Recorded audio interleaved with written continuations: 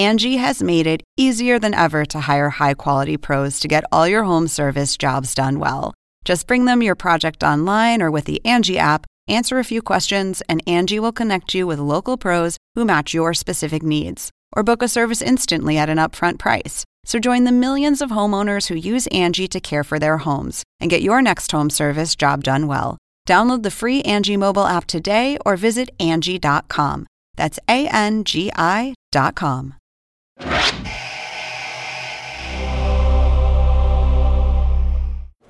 My father wants me to wait until I fall in love.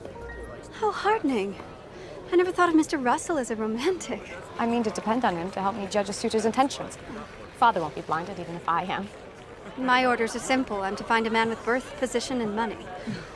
What about looks? I think that's up to me. Well, hello there. Welcome back to the official Gilded Age podcast. I'm Alicia Malone from Turner Classic Movies, and right here, right alongside me, is my favorite New York historian, Tom Myers from the Bowery Boys podcast. Hi, Alicia. You are so kind. I'm guessing that maybe I'm the only New York historian you know, but hey, I'll take it. Thank you. Hello to all of you joining us. We are so excited to be back in your earbuds as your companion to the HBO original series, The Gilded Age, now in season 2. Yes, last week we went to church with the Russells, the Astors, and the Van Ryns. We saw their Easter finery, learned that Marion is, shock horror, a teacher, and we met 2 new characters, Reverend Forte and Dashiell Montgomery. This week, we're heading to Newport for a spot of tennis and a very fancy party, where Bertha gets a really big shock. And we'll be talking about the fabulous Newport Casino with Emmy Award-winning production designer Bob Shaw and director Deborah Kampmeier. The whole thing is choreographed so that as Ward McAllister is leading these 2 new people to Bertha, it was very important that we get this build of their walk up without revealing who it is. And then to get to see Bertha see who it is before we see who it is, and then when we see who it is, it's just so naughty, really.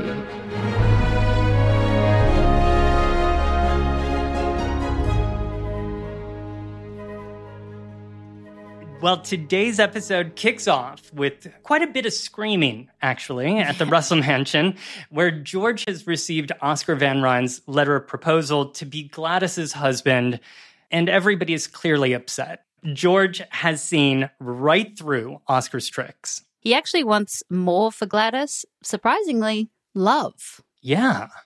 I was surprised by this scene in her bedroom. I mean, we are now seeing the softer side of George Russell. He's more complex. Julian Fellows mentioned in our last episode the influence of Jay Gould on George's character and how Gould was, aside from being a cutthroat businessman, he was also a devoted family man. And I think that we're seeing that here. George actually wants his daughter to be in love with the man she marries. And when he tells her that and makes her a deal, in that very George Russell way of his, you see Gladys smile, and I think that you see the bond that they share. Yeah, it's quite sweet. And I think Gladys is also relieved that she doesn't actually have to move forward with Oscar. I think that we're all a little bit relieved that she doesn't have to move forward with Oscar. Yeah, and probably George most of all, because he certainly did not mince words when he met with Oscar to talk about this letter of proposal, telling Oscar in no uncertain terms that this marriage will not happen. Take a listen. Well, the answer is no. Gladys will not agree to be your wife. Is that it? Am I to have no chance to put my case? I brought papers proving my financial status, and I'll inherit my mother's house on 61st Street, so Gladys's home would be right across from yours. You are welcome to show me what you like. I'm not in a hurry. But nothing will alter my conclusion. You know that I'm very much in love with her. Well, that is what I do not quite know. But you are right to claim it, since a love match is the one thing I'm determined on for her. Then I can assure you Please, that I do... You have not convinced her, and you will not convince me. I think you may genuinely like her, and that you intended her to be happy in her life with you. More than Let me finish.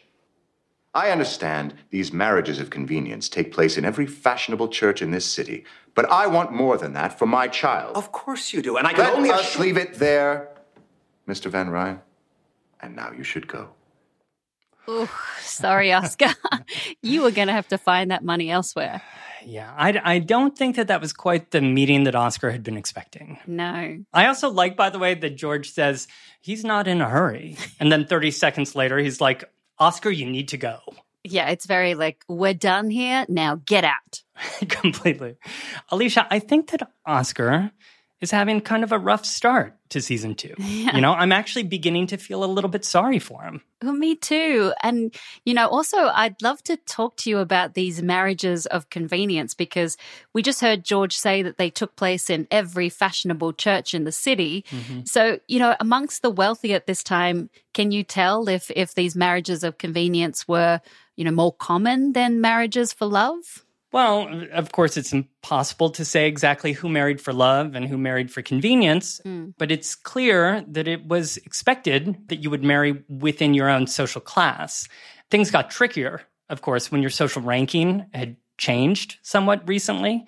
We've seen already plenty of prejudice against new money, for example, on the show. But it's also a fact that old established families sometimes married into new fortunes in order to bring an infusion of cash to the family. It's like a business. Right. Yeah. Very practical. And, you know, certainly newly rich families also saw an opportunity to marry up into society. One family that was famous for their strategic marriages during the Gilded Age were the Wilsons, who had moved to New York from Tennessee. The father, Richard Wilson, had built a fortune off of the Civil War and later banking and railroads.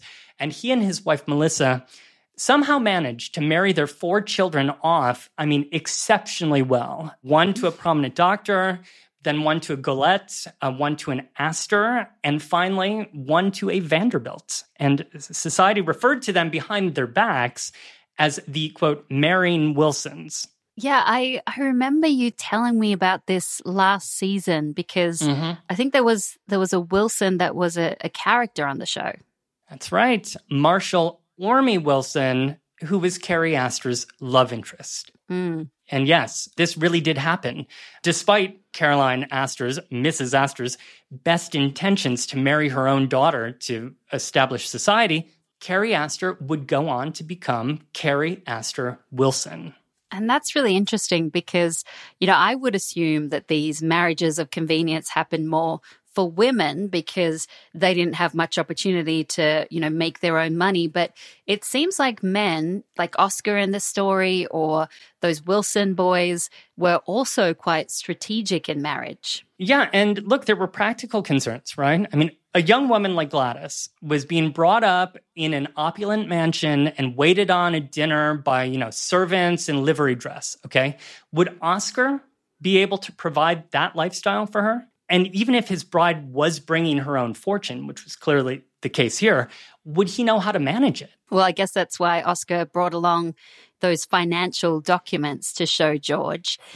So what do you think a prospective groom like Oscar would need to show a wealthy father like George, you know, to just help his case? Well, I think it would be a moment to show his cards. You know, what exactly was the Van Ryn fortune made up of? Investments, bonds, real estate, you know.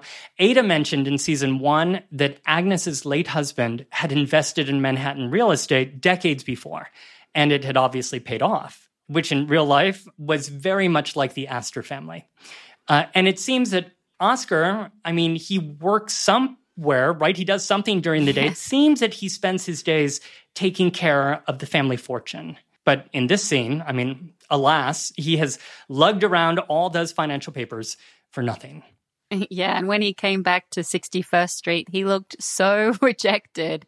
He lay on the couch, he looked up at Marion, and that was a cool shot. Yeah, I agree. I mean, there was actually a second where the two of them look like siblings. Yeah, she does seem to have warmed up to him.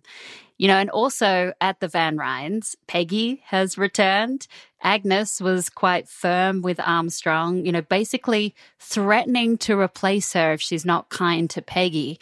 And Armstrong was visibly upset over this. So, Tom, you know, what do you think? Do we feel sorry for her? How do we feel about Armstrong? It's complicated, right? Yeah. Agnes makes it clear that she can easily replace Armstrong, but Armstrong can't easily replace Agnes. The employer here had the upper hand, especially given the thousands of immigrants who were arriving in New York every year who were desperate for jobs. Forget workers' rights or unemployment or pensions. Armstrong would be back in the market, competing for a job with young women, who are decades younger than her. And we found out last season that she's also taking care of an elderly mother who seems to live down in the tenements. Yeah, and we have seen Bertha hiring and firing ladies' maids and talking about, her concern over the time that it would take to train them. Yeah, it would take time for Armstrong to be trained by a new mistress, and build that trust that was so essential between a mistress of the house and her lady's maid. And Armstrong recognizes as well that her working days are limited, right? So it's heartbreaking. And yet, Alicia, as Agnes reminds her here, it is totally in her control. Just leave Peggy alone. Just don't be racist. Exactly. And I think we have to give it up also to Deborah Monk, who does an excellent job at playing Armstrong. She is so often an unlikable character. I think it must be a real acting challenge. Yeah, indeed. She is not afraid, to keep being unlikable. Yeah. And, actually, just when you think that she might have gotten the message from Agnes, take a listen. What's this? I helped Bridget with the sewing. I couldn't do it all. Is this some sort of trick?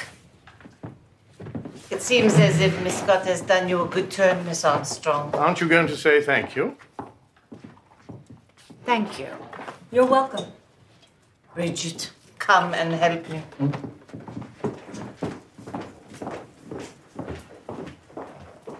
I confess I'm surprised. That I did you a favor? No, not exactly. I'm surprised you were allowed back into this house. I have no quarrel with you, Miss Armstrong. I mean it. But I promise you do not want one with me. Wow. Point for Peggy. I love how strong Peggy is. She lets Armstrong know not to test her. And what struck me is, at first when Armstrong actually said, thank you, I thought, oh, okay, maybe there's some progress being made. Maybe she's changing. But then, no. No. No. And I'm not sure if you remember the actual look on Armstrong's face when Peggy drops that line, you don't want one with me. It's worth watching the scene again just for that look. I mean, Armstrong stops cold and removes her glasses, and you can just see something sinking in. I think on a meta level that we're coming back to a big theme here about change. Yeah. New York during the Gilded Age was a time of big changes for everyone. We've seen Agnes deal with change, and Mrs. Astor has dealt with change. And yes, now even Armstrong is having a moment when she stops and absorbs how her world is changing. She has been told that an African-American woman's presence is more vital to this household than her own, and it stops her. Yeah, that's true. And speaking of change, segue, another character who has experienced quite a change is Watson, Mr. Russell's valet. Oh, by the way, Tom, is it valet or valet? Well, obviously valet is the proper French pronunciation, but I believe that people pronounced it according to the British pronunciation. At least they did in season 1, where everybody was talking about so-and-so's valet. But now, in this episode, we hear multiple cases of people saying valet. So it seems that this, too, could be an instance of change, Alicia. All right, so we'll go with valet. So, Watson, Mr. Russell's valet, he has a daughter who we found out last episode is a socialite called Flora McNeil. Yes, who bites her tongue at dinners. Yeah. Right. And in today's episode, when Mr. McNeil arrives at the Russell house looking for Collier, Church realizes that he actually means Watson. And Church thought that McNeil was there to steal Watson to be his own valet, which seems rather bold. Yeah, although McNeil really isn't doing a great job of explaining to George why he is there. You know, he kind of sits nervously in George's study. It's all very awkward. And by the way, stealing a valet would be pretty major. I mean, the valet was the right-hand man to the master of the house. I wouldn't want to be caught trying to steal George Russell's valet. Absolutely not. But, you know, the thing that Mr. McNeil is concerned about is this secret getting out that his wife is the daughter of a servant, which doesn't seem that bad to me. But in this world, it was the kind of gossip that would ruin reputations. Yeah, almost as bad, you know, as your chef being from Kansas. Kansas. Look, do you remember last season when Larry made a crack to his mother, to Bertha, over dinner about her ancestors pulling up potatoes? Yeah. And now she was at the top of society. So I think you could also argue that this was the American dream, right? The daughter of a valet was now in New York society. Yeah, though clearly it would be better for appearances if Watson was still a banker. You know, Watson being a valet is a scandal. Yeah, and I'm sure that it would have been. But even that would have been kind of a farce, okay? One of the chief criticisms that was directed at Gilded Age society was that it was all invented, right? It was all a cheap copy of European aristocracy. We didn't have those European class distinctions with titles that went back centuries. Here in the 19th century in New York, we had rapid-fire fortunes that were being made by people who were moving to New York and building mansions. And the established New York society that was there, you know, led by Mrs. Astor, was just trying to make sense of all of it. So I think that this horror, quote unquote, of Watson being exposed as the father of a socialite shows that actually that everybody upstairs and downstairs were playing by these new rules, and that these were rules that society itself had invented. Yeah, that's such a great insight. And it's really fascinating to me that the idea of the American dream would be welcomed in some respects, but not others. Hidden by some, yeah. Yeah. And okay, here's another hard turn because we have to head now to Newport because there is some, shall we say, sexy drama brewing. Ah, yes, we meet Mrs. Susan Blaine, the young and wealthy widow who stays rather intriguingly year-round in her old-fashioned Newport cottage. It's a very Victorian-looking home, which, I don't know, it looked quite nice to me. Beautiful. But Larry, you know, I think catching on quickly that Mrs. Blaine thought that it was downright hideous, basically trashed it as they did a walkthrough. Okay, maybe that's a bit extreme, but Larry and Mrs. Blaine did immediately bond as they toured the house, talking about its urgent need for renovation. And clearly she likes Larry. She hires him on the spot, much to Bertha's surprise. Bertha even tries to talk her out of it. Yeah, and tries to talk her out of joining Larry and his Harvard friends at the tennis tournament at the casino later that day, which was a very funny exchange. But things progress quickly, and soon Larry unveils his new plans for the house. Well, she orders some champagne. Yeah, how do we feel about this scene? About day drinking? I mean, I'm all for the occasional daytime glass of champagne. No, here, I mean, something feels like it's either going too fast or it's going completely off the rails. It does feel really fast. Yeah. And things definitely heat up after the tournament because they share their first kiss and Larry decides to follow her inside her house. And then later when Larry tiptoes back inside Maple House, he's met by an enraged Bertha who pleads with him to spend more time with suitable and younger women. Susan Blaine appeals to me mostly because she's quite unlike those suitable young ladies. And I'm fairly certain you don't want me to elaborate on Other that. young men deal with these things without causing comment. Yes, they go to prostitutes. Would you prefer me to do the same? I prefer there to be no scandal. I can't believe this. Susan Blaine is a decent woman. Decent women don't sleep with men young enough to be their son. This one does! Keep your voice down! Look, I'm happy. Haven't you always said that all you want is my happiness? Not at the expense of your good name. Oh, Larry really stands up for himself there. I love this scene. I mean, for one thing, it really does feel like 5 o'clock in the morning, and, you know, and mom's been up all night waiting. She might be at the top of society, But Bertha is still a mother, and she is mad. And there was another cool shot where it looked like a crane. It went from, Bertha looking out the window.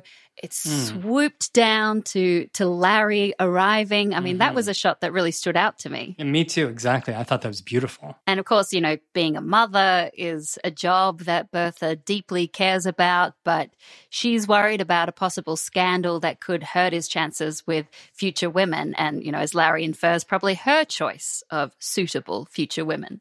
Yeah, it seems like Bertha's primarily upset, that he's with an older woman who seems also to have a dodgy reputation. But I think that we're seeing a double standard here. There's always the suggestion that boys will be boys, and play around and even, as he says, go to prostitutes. It's such a double standard. And the way that Larry mentions men going to sex workers, he does it so casually. So was that something that was actually more acceptable than choosing the wrong woman? I mean, acceptable. It wouldn't be something that you talked about with your family or your mom, at 5 o'clock in the morning. But brothels really did abound in New York City during the Gilded Age. In the book City of Eros, author Timothy Guilfoyle estimates that Manhattan had about 500 brothels in 1870. So there were probably many more a decade later when our show takes place. There were establishments for all classes and for all tastes. And later, in a later scene, George literally says to Bertha, well, boys will be boys. So yeah, I think that we see a double standard. Young women did not have the liberty to just play around. Definitely not.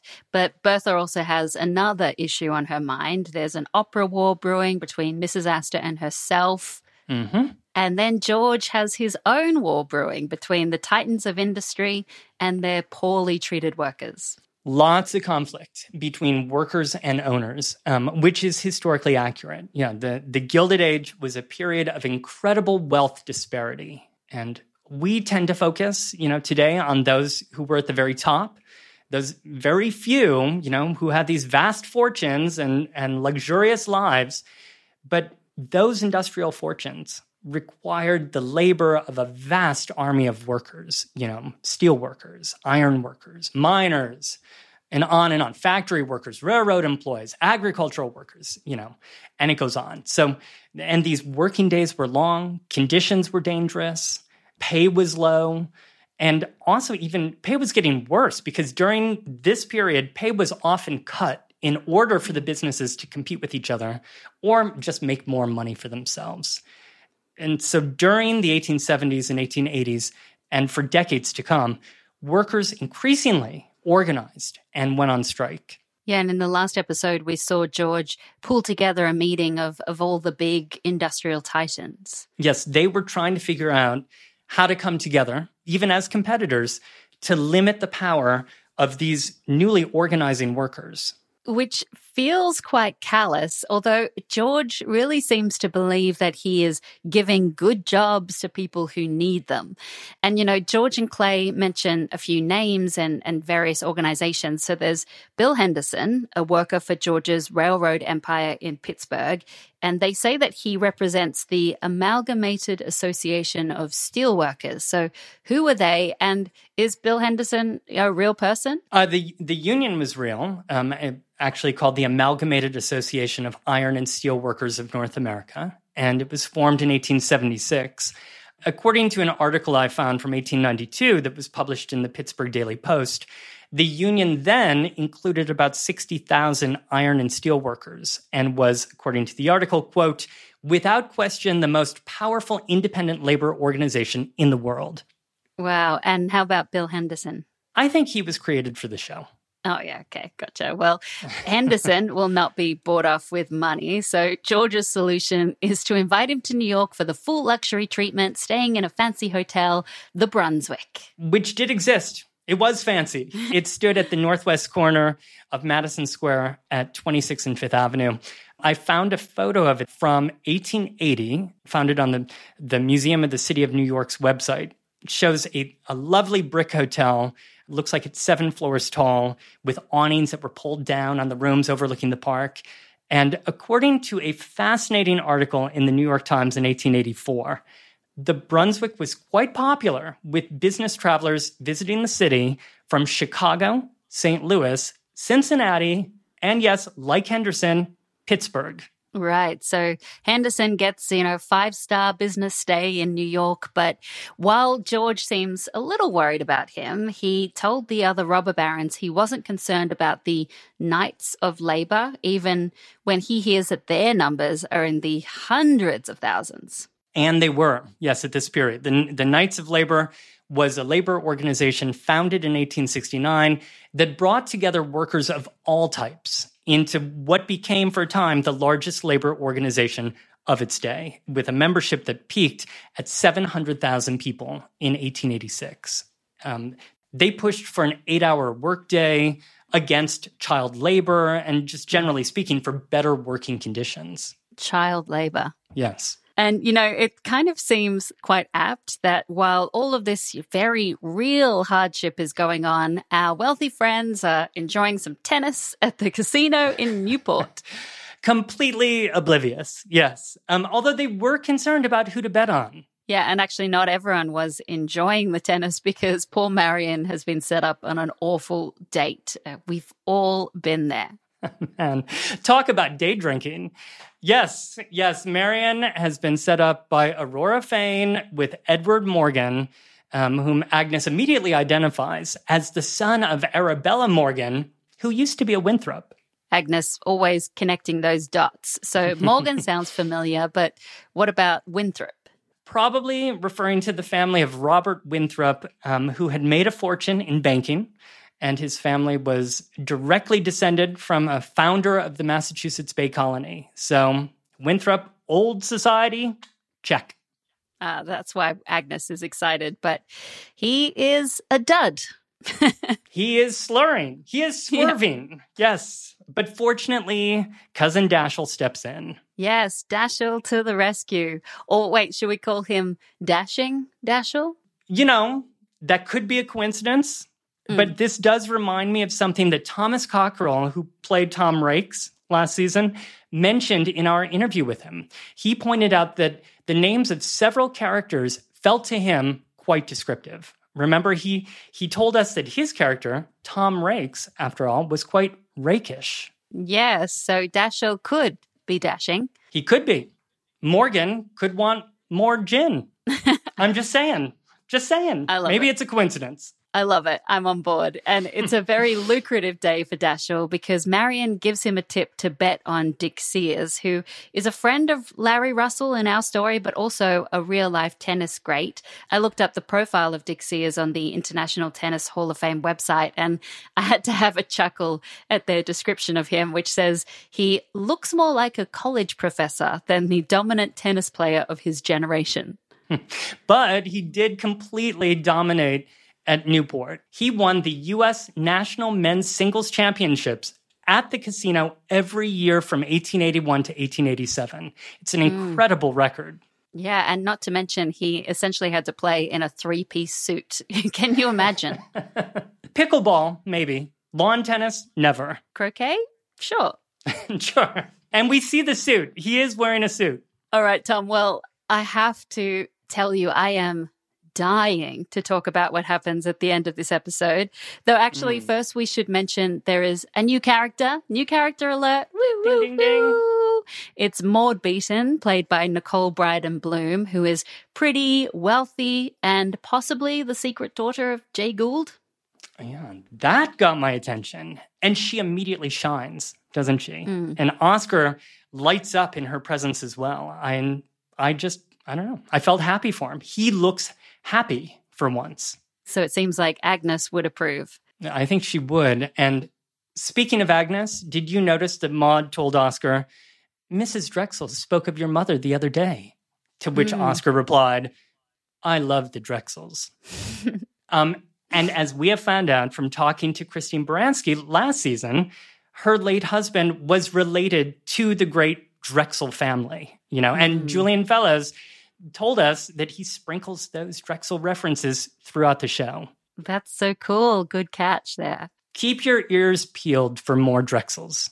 So we'll see about Maud. Maybe she and Oscar will be friends or like accomplices of some point? Or something more, sure. Yeah. I mean, Oscar does like to surround himself with intriguing women. Let us not forget his alliance that he made with a certain lady's maid last season. Yes, this is what I want to get into.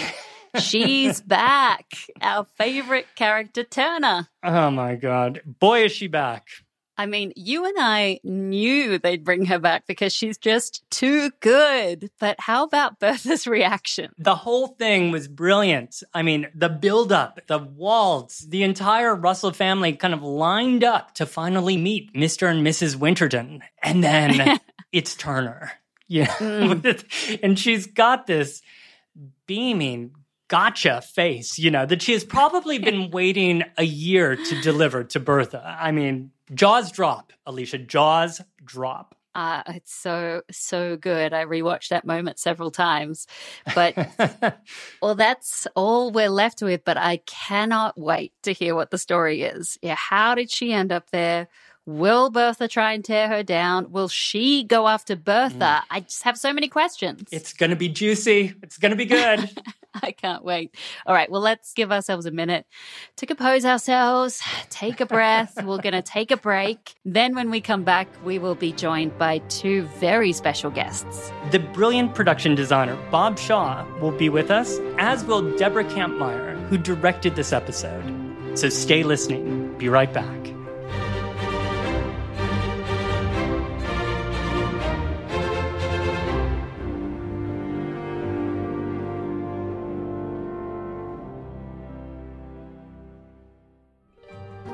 These little rooms, big enough for a gathering of 4, what was the point of them? My husband liked small rooms. He said it was the only way to keep warm without breaking the bank. They don't reek of hospitality. Nor did he.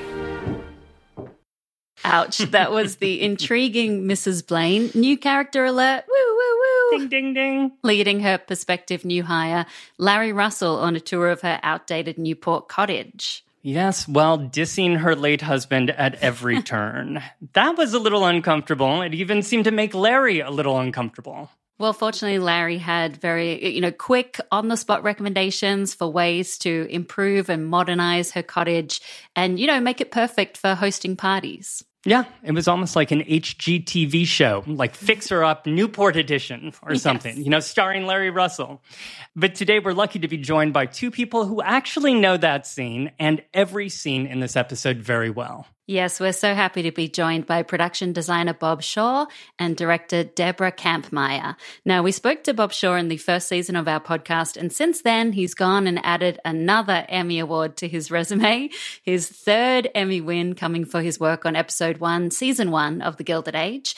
And Deborah Kampmeier is a talented director who has worked across film and television, directing several acclaimed short and feature films, including Virgin with Elizabeth Moss and Hound Dog with Dakota Fanning. Bob Shaw and Deborah Kampmeier, thank you both for joining us today. Thank you so much. It's an honor to be here. Well, Deborah, so much of your work, especially as a filmmaker, has focused on telling women's stories. So I'm curious to know from you where you see The Gilded Age as fitting in with your body of work, because it's so fascinating that this is a world that was ruled by women, even though they didn't necessarily have much power in society. There's a lot of talk about the male gaze versus the female gaze, but for me, it's all about the female experience. As a woman, I don't really gaze. I'm experiencing the world. And I think there's so much space in the way Julian tells these stories about these amazing women, really from a full spectrum of class, of race, of age. And so it's just an incredible opportunity to dive into their interior lives, really, and to be able to hold on them. There's so many moments we get to really hold on these women and see what's actually going on underneath this surface, underneath the facade they present, especially in this world, in this time, in this period. Yeah. Bob, turning to you for a moment. Now, when we spoke last season, you explained to us that as production designer, you're in charge of the way that this show looks. And this season, we've already spent time, here in Newport, as well as Philadelphia and in Brooklyn, and of course in New York. I'm curious if the look has changed at all in the second season. Well, the biggest change is really adding more spaces, more buildings. And, in this case, we had to deal with finding a place that was both once a grand mansion for its day. But we used Kingscote in Newport, which is more from the 1850s. It had never been updated, but it was very common for people to decide to update their home. So finding a house that looked like it needed a renovation and then figuring out what the renovation was sort of an interesting challenge. That's Mrs. Blaine's cottage. Mrs. Blaine's house. But Larry also, he's a very fast worker in terms of how quickly he transformed the house that the Russells bought in Newport. Yeah, totally. And I can't wait to go inside that in just a moment to talk about how you use the elms for that. Deborah, for you, as a director, what's the challenge when you're coming into a series that already has an established look? I'm a guest on this show, and I have to think of myself that way. It's like on my features, where I'm the writer, director, producer, editor. It's my party, right?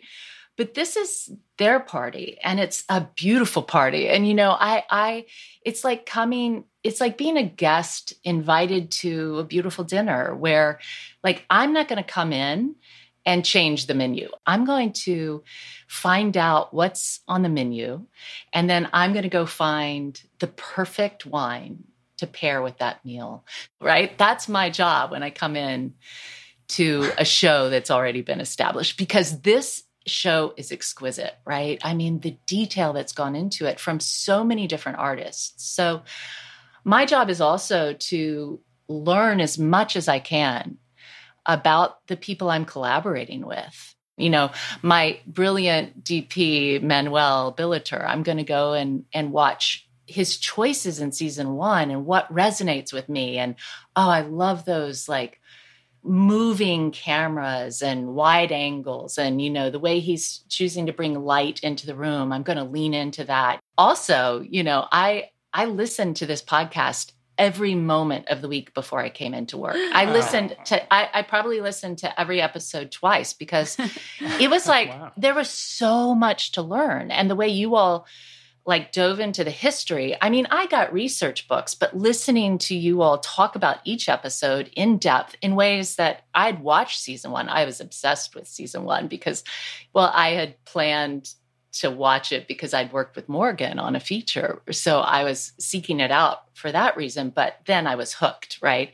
So then to listen to you all go into so much detail that I hadn't had time yet to fully explore or learn, to listen to Bob talk about the locations I was going to be going to listen to the way Michael or Sally were thinking about the scenes, the way the actors were thinking about the characters. It was like, wow, what a gift. Thank you. Yeah, absolutely. Yeah, thank you all. It's just like to get to be on this podcast is such a treat. And so then when you come on the set, how do you and Bob work together? Well, our work is primarily in prep. Like Bob is showing me, like in this episode, his ideas. He's got these exquisite drawings for the ball at the tennis casino that are just like mind-blowing, the ideas he came up with, right? And then, in prep, I'm taking a look at it and I'm thinking about, how am I going to play with this world he's creating? And then, Manuel is going to do light tests on, like, are we using candlelight, real light, or fake light to go in these lanterns? All of that is happening in prep, right? Or, that beautiful shot that Manuel and I came up with of following the dress up the stairs and revealing, the orchestra, and then up over the roof and revealing the dancers was just a shot we were so excited about. But are we going to be able to get a crane that's big enough to give us that shot? Because the one we wanted is already rented on another production. And so you're at your tech scout and you're talking to your key grip. And all of this is really being explored in prep. Would you agree, Bob? Yes. So we open the set every day, particularly if it's new. And then once everything is settled and fine, then it is true that we're on to the next thing. But it's interesting that with Deborah and with Manuel, it's a danger just to be decorative on a show like this, as opposed to sort of an interactive space. And that's something that we talk about and try to work through in prep. Well, one of those interactive spaces obviously was the casino that gave us the finale that you were just talking about, Deborah. And it also gave us the other big scene, the tennis tournament. And it's interesting because we went to the casino in season 1, but we really didn't spend as much time there. I mean, here in this episode, we really got a full tour of the place between these two big scenes. Deborah, I'd love to know what went into filming the tennis tournament scene, because there's so much happening there, right? We've got a tennis match, a drunken suitor, we have Gladys and Marion bonding, we have Larry showing up with Mrs. Blaine. Could you kind of take us behind the scenes, or what went into shooting that? Sure. Well, I did have this idea when I walked into that casino. You're just like, it's the real place, right? Mm-hmm. And so it's the real place. We have the real costumes. It's so real and alive that you do want to use the space as much as possible, right? And so I was immediately taken by the shape of it, this oval shape, and how can I play in this, in a way, 360 in this space, right? But, you know, there's multiple scenes in this whole sequence that's written as one scene, right? And so I really wanted to use this space by having an actor hand off the scene, right? You have a scene and then they move to another grouping and hand the scene off to that group, and then, you know, move to another group and hand the scene off there. So it was this, when you're actually shooting it, it's, you know, you have to be very smart about your time. And luckily I had an incredible AD. You know, Murphy was just amazing how he was able to help me structure the day so we could actually get it done. But it's just a real puzzle to put it together. And the shot that starts with the tennis ball coming up and being hit, and then it glides across the crowd and up to find Marion and Oscar and Edward Morgan and the Fanes, that we did not actually have a tennis ball. That's a CGI tennis ball because it was so specific, right? And it had to be repeated because we ended up, the ball comes up, he hits, and then we pan across and we, you know, crane up and find our heroes.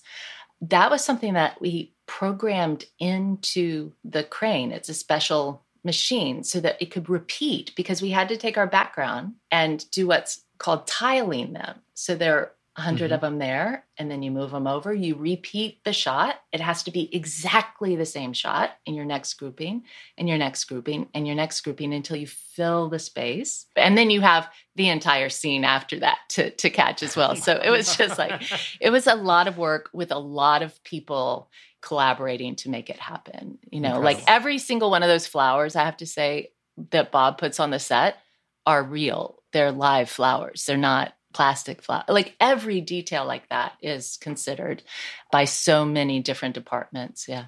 Well, if you don't mind, I wanted to mention something about the tennis and the flowers being real.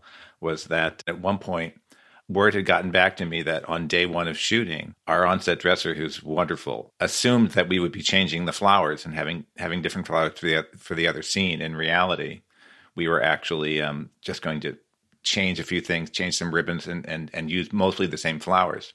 And they were on the verge of telling everyone that the flowers were being changed so that they could take them home. And if you remember, Deborah, I think I was down the road prepping something else on Bellevue, and I went like screaming down to my car, "Don't take the flowers!" And then here comes Bob running up the steps, hollering, and I'm like, "Oh no, I've just ruined the night shoot." when you're on set, you can't really get anybody on the phone because everyone has their ringers turned off or their phones turned off, and it was easier since I was, you know, half a mile down Bellevue Avenue to like just run down this. No, don't take the flowers. You know, Bob, when talking about Newport and Maple House being shot at the Elms, as well as being a beautiful space and historically correct, what is it about the Elms that you think is perfect for Bertha's mansion and Larry's first project as an architect, you know, character-wise? You know, at a certain point, we're going to run out of mansions in Newport, but in the Elms is, to me, the most livable of the mansions. I could imagine actually living there. It's a little bit more on a human scale compared to the Breakers or Marble House or something. But it was one of the grand mansions, and Bertha is not going to have a medium-sized mansion. So, and do you think about it in terms of how, you know, the Russells' Newport mansion or cottage differs from their New York mansion? It has a different tone. It's a summer place. The furniture's all lighter. It's not, the colors are paler. It's got a more refreshing sort of look to it, which the Elms already had. And the Elms also didn't happen to have a lot of furniture in it. So we were able to bring in, things in a different palette.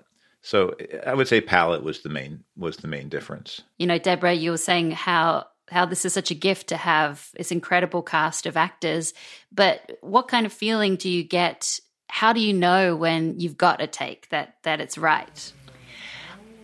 For me, it's really intuitive. I feel it. Like, for example, in one of the Larry, Susan Blaine scenes, when they're in the drawing room, it was very important to Laura and I. Like, Laura's incredible. I just adored working with her.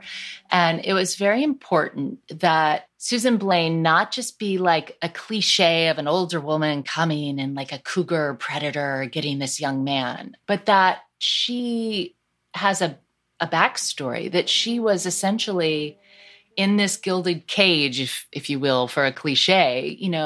When she married this man, she was suddenly trapped, and her whole youth in a way was stolen. And so when she's out of this marriage through his death, there's this awakening happening in her. And in a way, she's the same emotional age as Larry, and Larry's suddenly bringing light and life into her home. And so it was very important to us that we show this need in her and this heart in her, and that it's not just using Larry or predatory. It's interesting because she's sort of a variation on Lily Bart in House of Mirth, in that she has some scandal attached to her, and at a certain point she has to sort of any port in the storm and make this marriage in order to continue to exist in society. And of course, the whole point of House of Mirth is that Lily Bart can't bring herself to do that, and that is her demise. And she's still quite young. It just definitely says something about the lifespan of a woman's desirability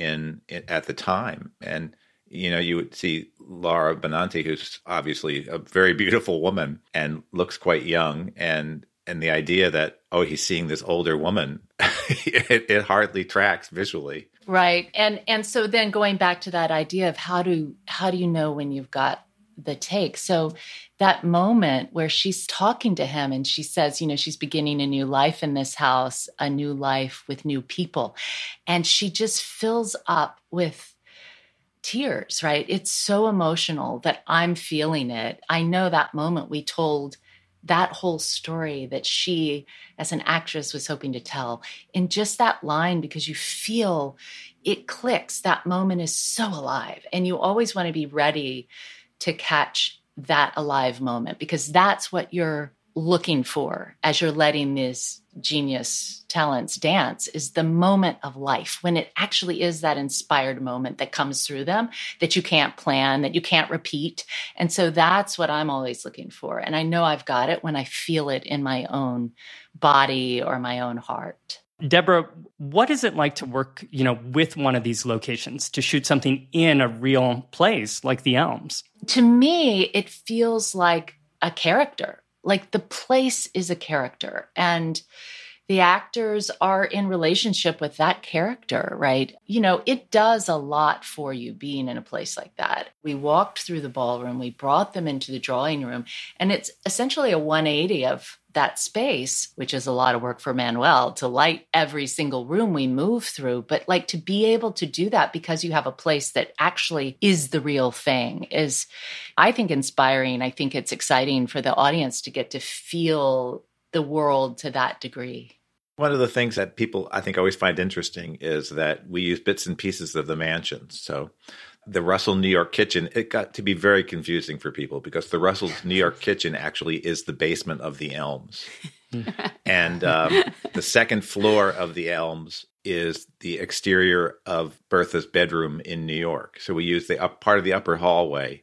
And so sometimes you do have to be a little bit of the traffic cop because they'll be wanting to do a move. It's like, no, you can't move over that far because then you'll see the entrance to Bertha's bedroom, which is in New York.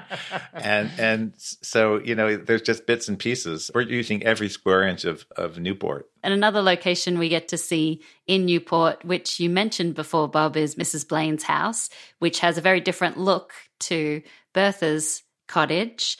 So can you tell us about this space and also what it said about the way that maybe interior design was changing at this time?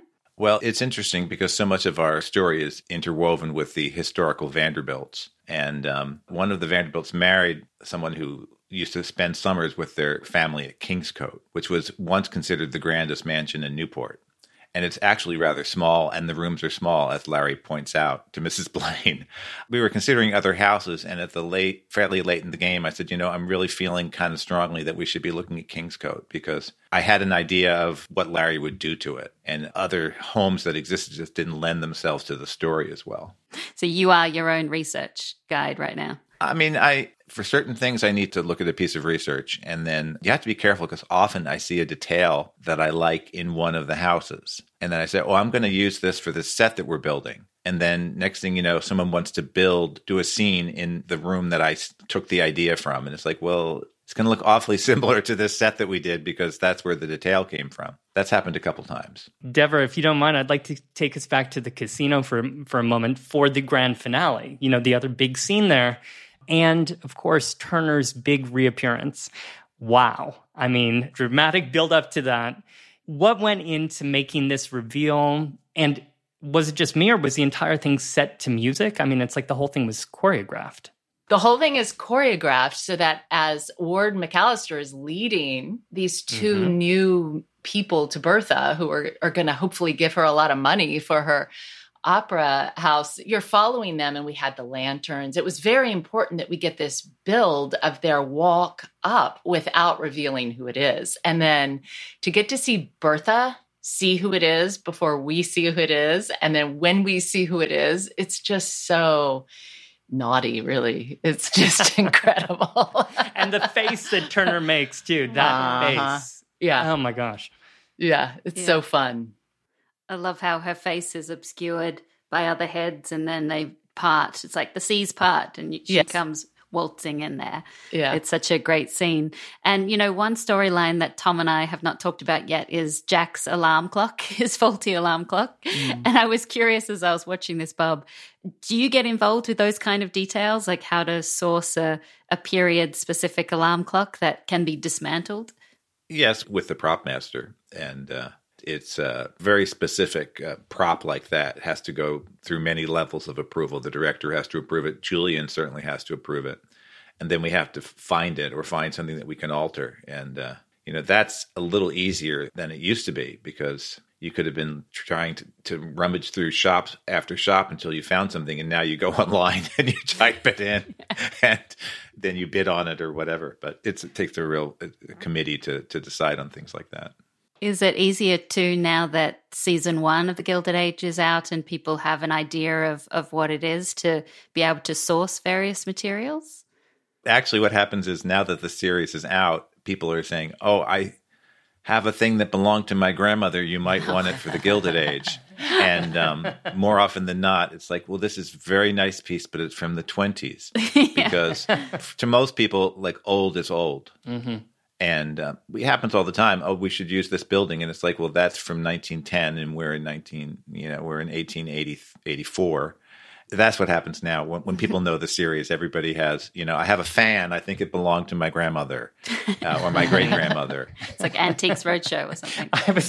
Yeah, kind of. And it's like, this is a very lovely piece you can treasure, but it's worth nothing. Yeah. Ouch. So interesting. And when you're sourcing, talking about sourcing and choosing which pieces to use or even which fabrics, I was reading an interview, Bob, with you in Vanity Fair, where you said that you need to edit down the fabrics and the furnishings when you're creating a look for a set. And you said that you almost audition them yourselves, telling the ones that don't make it, thank you for coming. I do. I look at the pictures and we put everything on the board. And then when we decide something isn't going to make the final cut, I always say, thank you for coming. and you'll get your heart set on one fabric and you think it's going to be, as we always say, the Rosetta Stone. And then you pin other things around it and it gets nudged out of the pole position because it might be beautiful in its own, but it's not working with everything else. And then we also, like with wallpapers, we always have to tone them down. They're too graphic. And I always say that certain things shouldn't become another character in the scene. And certainly wallpaper shouldn't distract from people who are having a conversation, even if historically it might have. Well, Bob Shaw and Deborah Kampmeier, thank you so much for talking to Tom and I on the official Gilded Age podcast. Thank you.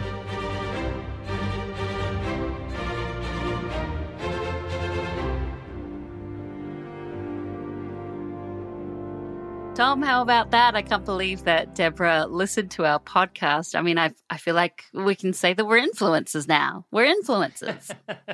Crazy to think that I think she even said she listened to some episodes more than once. Gosh. Thank you. We are deeply honored. Thank you, Deborah. And I just love the thought of Bob running down Bellevue Avenue towards the casino to stop everybody from taking flowers from the set because they have to reuse it for the other scene taking place at the casino. It's just amazing to think of all of those little details. I know there's so much happening at once. You know, Bob was in several different locations and then having to, keep on top of all the details like the flowers. Yeah. And I'm sure he told some of the flowers, thank you for coming, but now bye-bye. Auditioning even the flowers.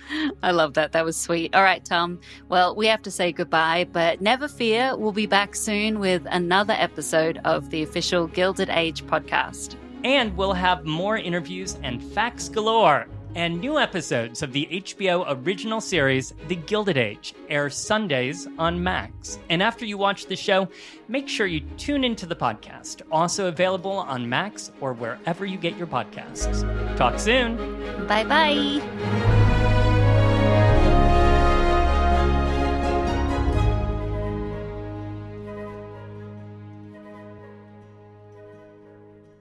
This has been the official Gilded Age podcast, written, hosted, and produced by Alicia Malone and me, Tom Myers. Our supervising producer is Andrew Pemberton Fowler. Our editor is Trey Booty, with special thanks to Michael Gluckstadt and Savon Slater from HBO, and Hannah Pedersen and Amy Machado from Pod People. Listen to the official Gilded Age podcast after each episode airs on Max or wherever you find podcasts. Want even more extra content and behind-the-scenes moments from the Gilded Age? Follow us on Facebook and Instagram at Gilded Age HBO to join the conversation today. The official Gilded Age podcast is a production of HBO in partnership with Pod People. Pod People. Hacks is coming back, and so is the official Hacks podcast. With us, your hosts. I'm Paul W. Downs. I'm Jen Statsky. And I'm Lucia Agnello. We're the creators and showrunners. Each week on the podcast, we'll break down the new episodes. We'll also have special guests, cast and crew from the show like Hannah Einbinder and Jean Smart. Hacks Season 3 is available to stream now on Max. Be sure to listen wherever you get your podcasts or listen directly on Max.